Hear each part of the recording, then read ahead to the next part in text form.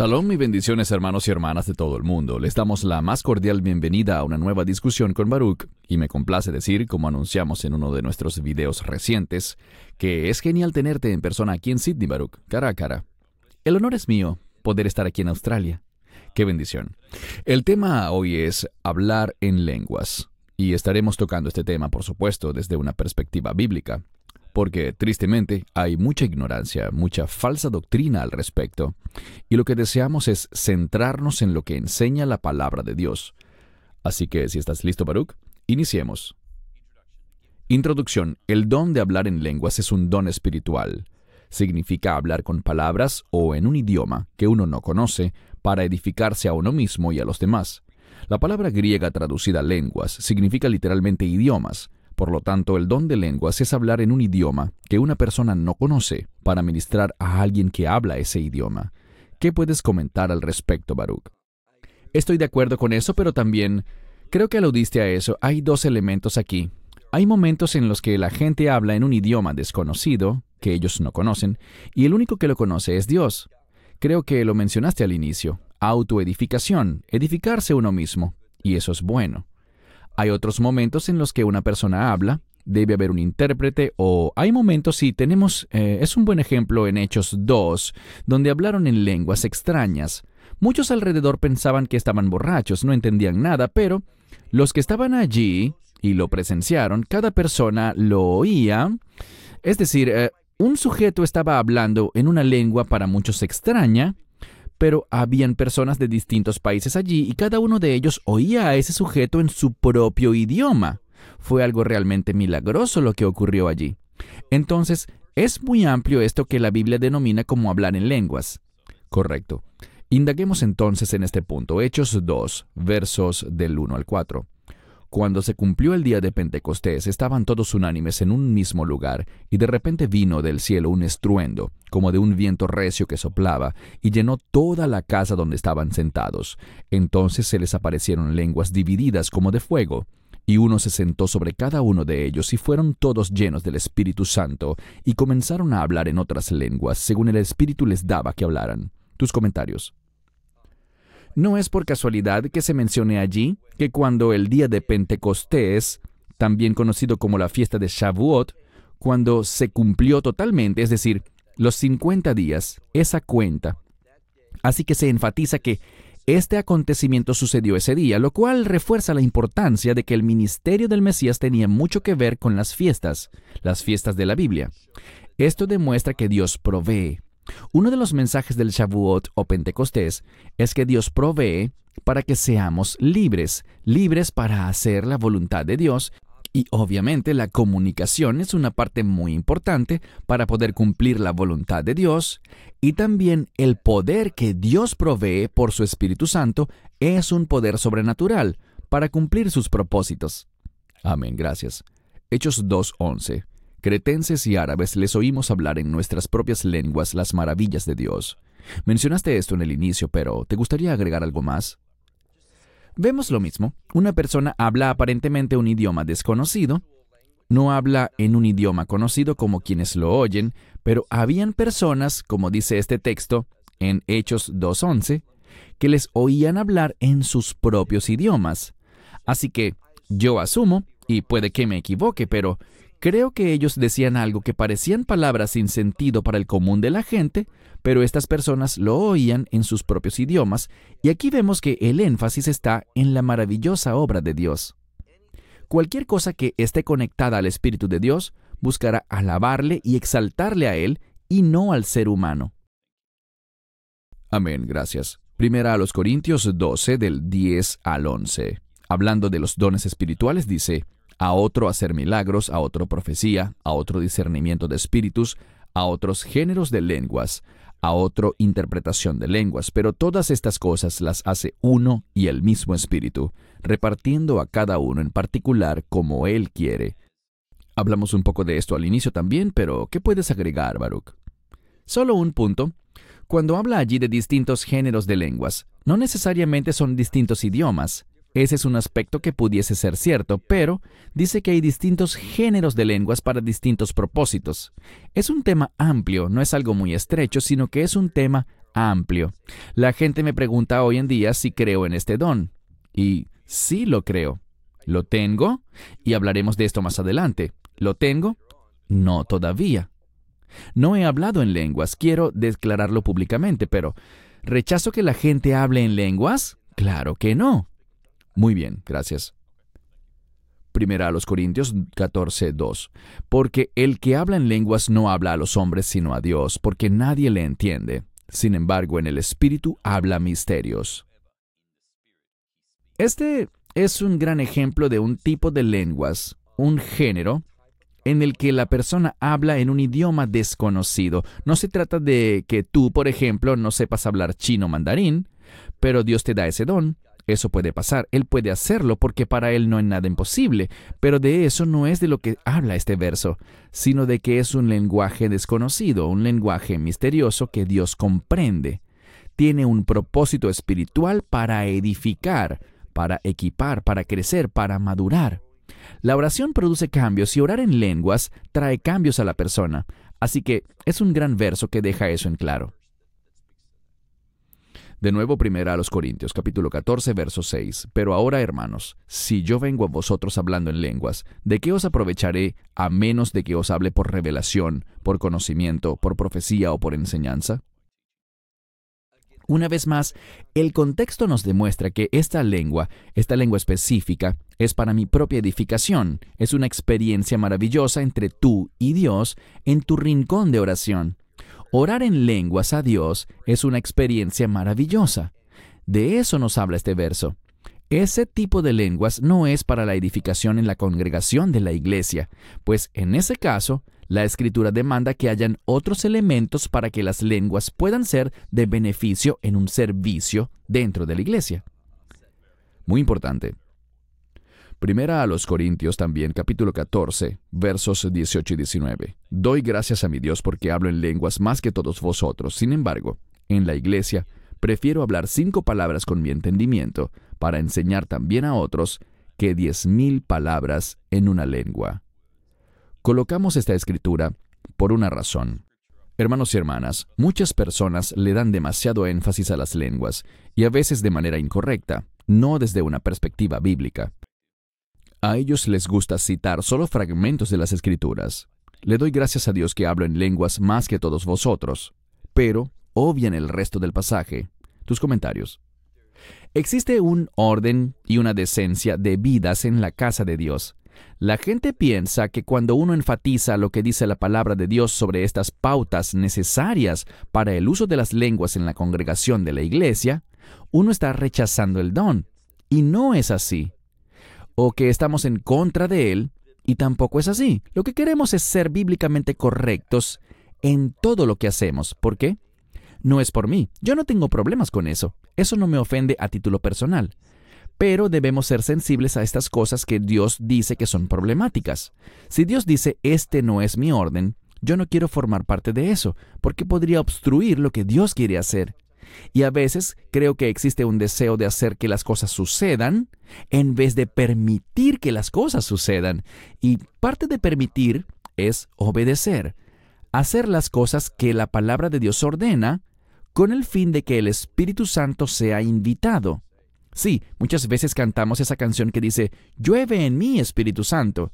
No es nada más un requisito. Todo lo que se hace en un servicio debe crear, y por esto es que Dios nos da esta instrucción, crear el ambiente para que el Espíritu Santo diga sí y se mueva en la congregación.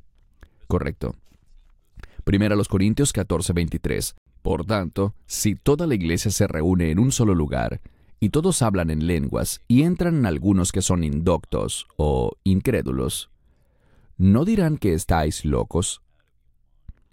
Baruch, tristemente, vemos bastante de esto en muchas iglesias hoy en día. Muchas personas abiertamente, a veces gritando, hablan en lenguas. Pero creo que ellos tienden a ignorar esta escritura, que es una instrucción clara de Dios. ¿Qué puedes comentar? Si yo tuviese ese don, y el Espíritu de Dios me guía a orar en esa lengua misteriosa, debe ser en un lugar íntimo, donde estemos solos Dios y yo. Pero si eso se traslada a la casa de Dios, Y lo que esta escritura dice es que quizás alguien llega y está buscando a Dios. Permíteme desviarme por un momento, pero hay personas, acabo de llegar de Indonesia, y hay personas que llegaban a la iglesia porque tuvieron una visión, un sueño, en el que el Mesías se les apareció, y ellos no sabían quién era el Mesías, no sabían qué hacer. Llegaban a la iglesia confundidos y buscando respuestas. Y si ellos llegaran y esto estuviese sucediendo... Mira, puedo recordar una vez a mi hija. Yo dictaba una conferencia y las cosas se volvieron un poco caóticas allí. Y ella, quizás tendría unos 8 años, me tomó de la pierna y me dijo, vámonos. Ella no podía irse sola porque tenía 8 años de edad, pero estas otras personas que entran, si ven algo así, se marcharán y no volverán. Esto es lo que nos está advirtiendo, decencia y orden, de acuerdo a lo que dice la Escritura. Muy importante, muy importante. Otro verso de 1 a los Corintios 14. Si alguno habla en lengua extraña, y esto es muy importante, hermanos y hermanas, creo que si solo recordaran una cosa de esta discusión que tenemos hoy con Baruch, esto es lo que deben recordar. 1 a los Corintios 14, 27, 28 y 33. Si alguno habla en lengua extraña, que sean 2 o a lo más 3, cada uno por turno, y que uno interprete. Pero si no hay intérprete, calle en la iglesia y hable para sí mismo y para Dios, porque Dios no es Dios de confusión, sino de paz, como en todas las iglesias de los santos. Un pasaje muy explicativo, con instrucciones muy claras. ¿Qué puedes comentar sobre esto, Baruch? Este verso habla de un servicio en la iglesia, una reunión de la congregación, y no de tu adoración privada en casa. Son dos cosas diferentes, quizás dos tipos de lenguas distintas, una para usarla a solas en casa, la otra para la casa de Dios, para la iglesia. Y, como dijiste, no es difícil entenderlo. El hecho de que la gente ignore esto y eleve la voz en los servicios en la iglesia, desafiando esta palabra, es problemático. Eso a mí en lo personal no me ofende, pero sí me molesta pensar que quizás ellos estén ofendiendo a Dios, al no acatar el marco que Él estableció. Correcto, gracias. Nos preguntan con frecuencia lo siguiente: ¿es hablar en lenguas la única evidencia de que se ha recibido al Espíritu Santo? Hay 3 ocasiones en el libro de Hechos en las que el hablar en lenguas acompañó la recepción del Espíritu Santo. Hechos 2.4, 10.44 al 46 y 19.6. Sin embargo, estas 3 ocasiones son los únicos lugares en la Biblia donde el hablar en lenguas es una evidencia de haber recibido el Espíritu Santo. A lo largo del libro de Hechos, miles de personas creen en Jesús y no se dice nada sobre hablar en lenguas, y colocamos varias referencias allí también. En ninguna parte del Nuevo Testamento se enseña que hablar en lenguas es la única evidencia de que una persona ha recibido al Espíritu Santo. Tus comentarios, Baruch. Existe obviamente una lista de dones espirituales. ¿Quién es la fuente de ellos? El Espíritu Santo. No puedes tener al Espíritu Santo a menos que seas creyente. Entonces, obviamente, lo que esto enseña es que no tienes que hablar en lenguas para ser salvo. Esa no es la evidencia de tu salvación. Una de las cosas que la gente debe recordar es la Torre de Babel. Confusión. ¿Por qué? Porque la gente quiso exaltarse a sí misma en vez de exaltar a Dios. Dios vino y confundió su idioma. Ahora, con la llegada del Espíritu Santo puede haber unidad con el fin de cumplir la voluntad de Dios. Así que el énfasis en las lenguas en el libro de Hechos junto a la venida del Espíritu Santo nos muestra que ahora hay un potencial, hay una oportunidad, porque como discípulos del Mesías no nos interesa exaltarnos a nosotros mismos. No requiere demasiada madurez espiritual entender qué inútil es eso. ¿Qué dice la Escritura? Que si ganas a todo el mundo, tienes quizás una maravillosa casa que a todos le llama la atención, o quizás posees un automóvil muy costoso. ¿Cuánto tiempo te hará feliz eso? ¿Es algo duradero? Todo eso envejece muy rápidamente. Y, por tanto, espero que seamos lo suficientemente maduros para que busquemos exaltar a Dios. Y es el deseo de exaltar a Dios lo que constituye una invitación para que Dios nos equipe y que haga algo sobrenatural en nuestra vida. Parte de ello es efectivamente el hablar en lenguas. Si queremos complacer a Dios, servirle y exaltarle, usemos los dones espirituales. Si lo que queremos es exaltarnos a nosotros mismos, estaremos invitando a la confusión a nuestra vida. Son tiempos diferentes.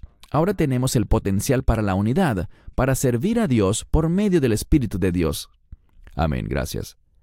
Nos adelantamos un poco a esto, pero no todos los creyentes hablan en lenguas. Primera a los Corintios 12, 29 al 31.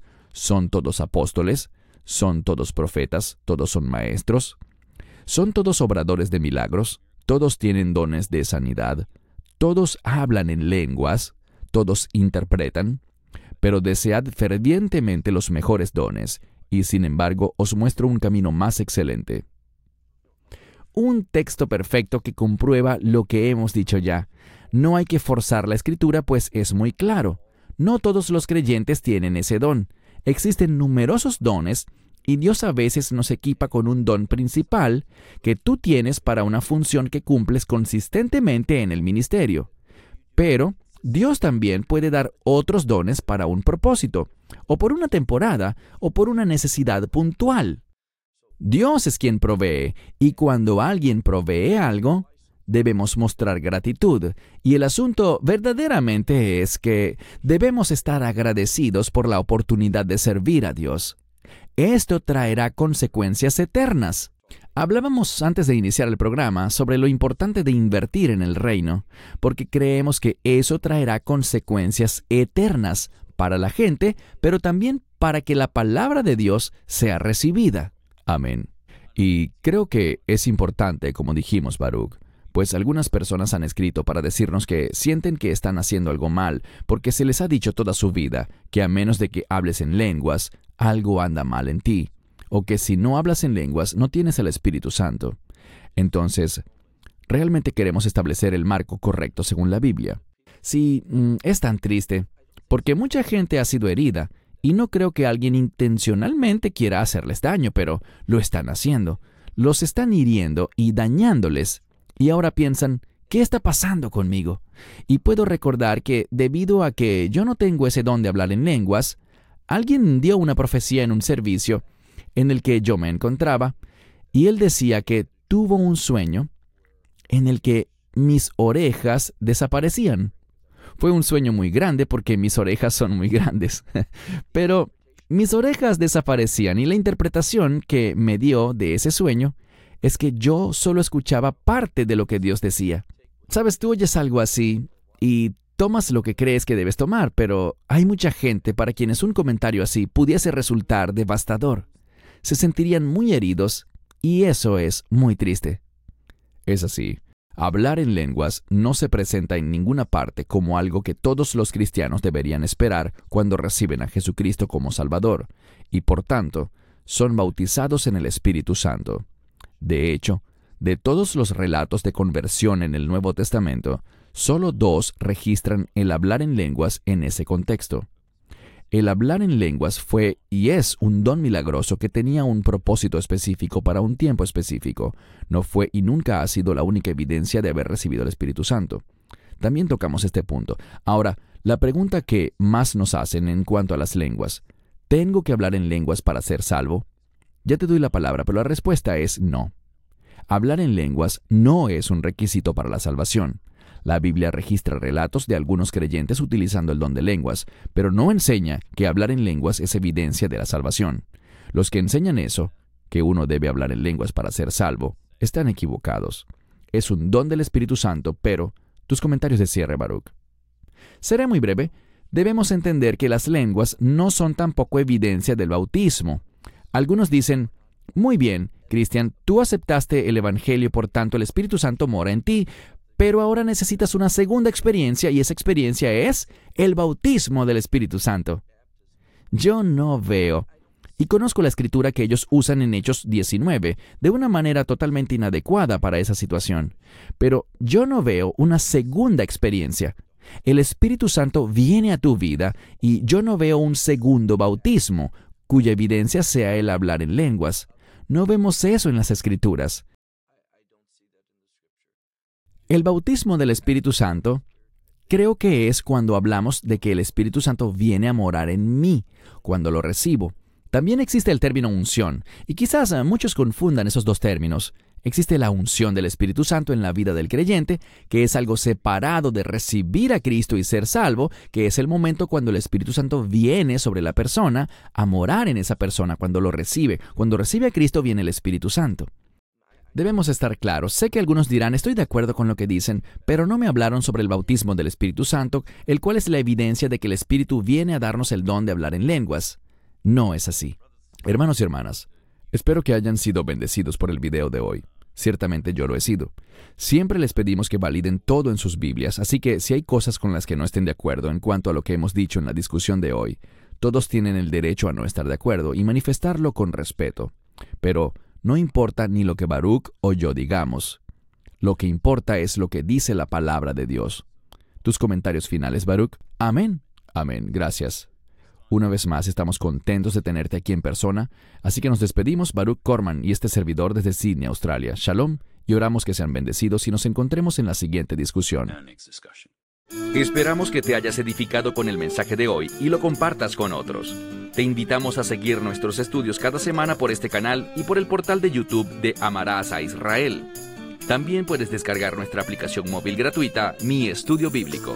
Finalmente, para obtener más información sobre nosotros, visita nuestra web amarasaisrael.org, donde encontrarás otras conferencias de Baruch en audio, video y texto. Hasta el próximo programa. Que el Señor te bendiga en Yeshua HaMashiach, Jesús el Mesías, mientras caminas con Él.